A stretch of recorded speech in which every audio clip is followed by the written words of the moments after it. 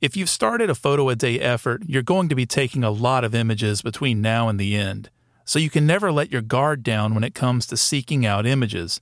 You need to embrace a new, heightened sense of awareness, or as I call it, the ABC rule.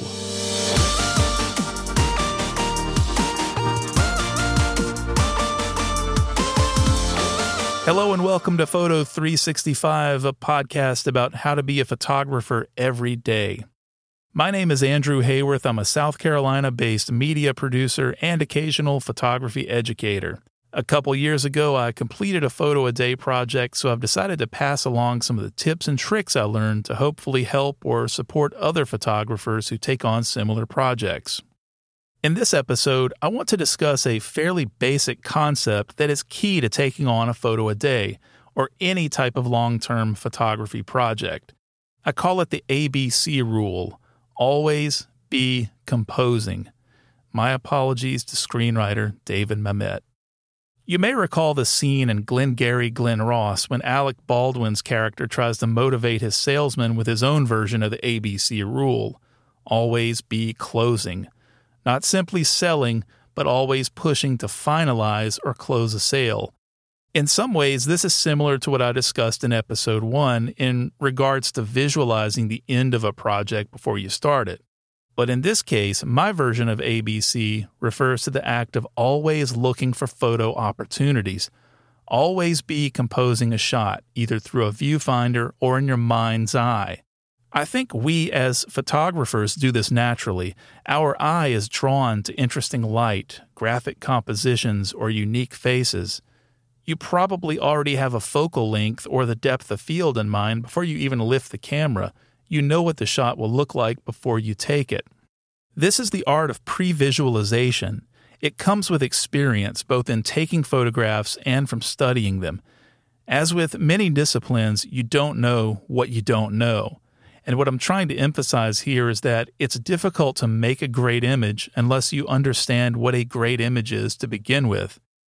What are the design elements of a certain image? How does the lighting work with the composition and subject matter to transform these individual elements into a unified image that has some aesthetic value that you find interesting?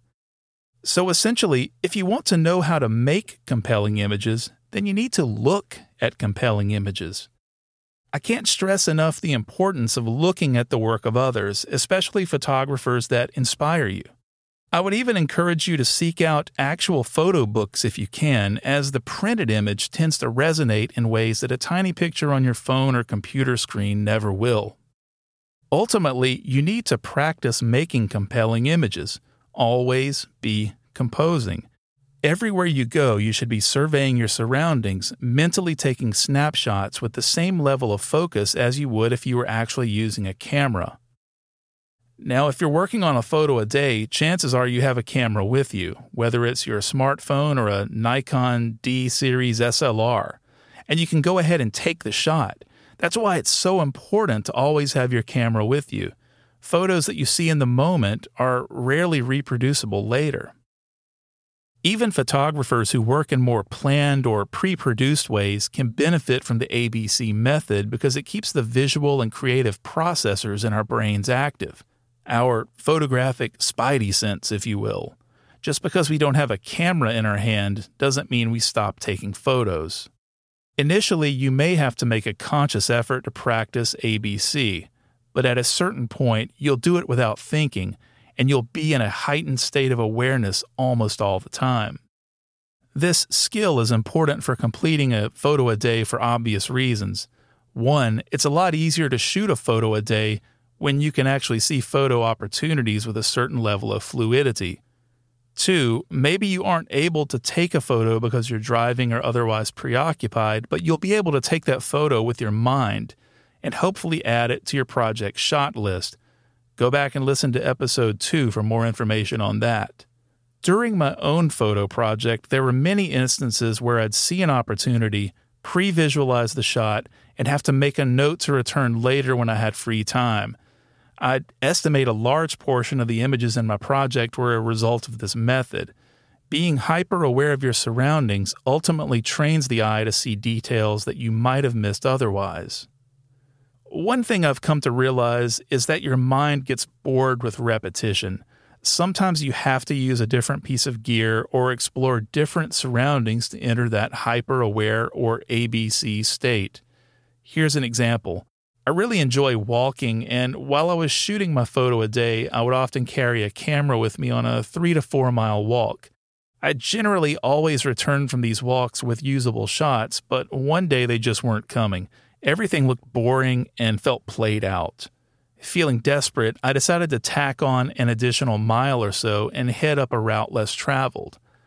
It was like the veil had been lifted from my eyes, and suddenly there were photographs everywhere.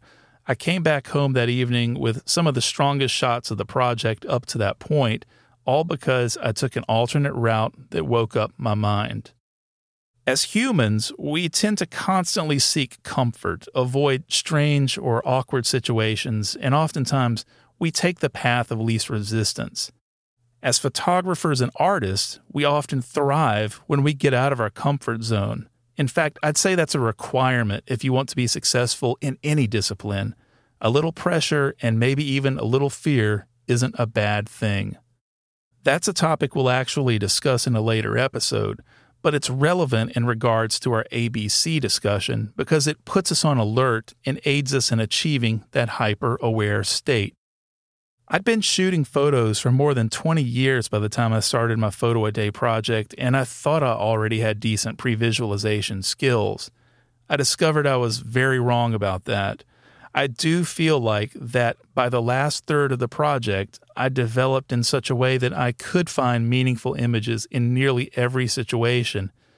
The extreme example of that was leaving work one night at 11 p.m. and having only an hour to track down an image. I'd had 10 months of Photo a Day practice at this point, and the late hour meant the midnight deadline to get my shot of the day was fast approaching. I was able to use that discomfort to my advantage.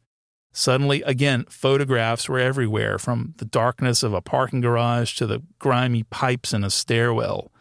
These are things I'd seen before repeatedly while at work, but only then, in that moment of feverish composing, did I see photographs. On the next show, we'll talk about why it's so important to keep pushing forward to the end of a Photo a Day project and the ways we can hold ourselves accountable.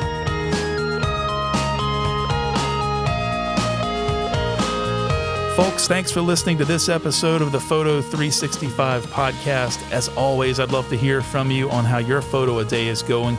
Feel free to send me some links and share your work with me. You can contact me at my website, ahayworth.com, and you can also see some of the images I mentioned in this episode. Just hit the podcast link in the top menu. You can find show notes and a transcription of all the episodes as well. If you like the show, please tell your friends and give us a nice rating wherever you listen to podcasts. You can support the show at buymeacoffee.com/photo365.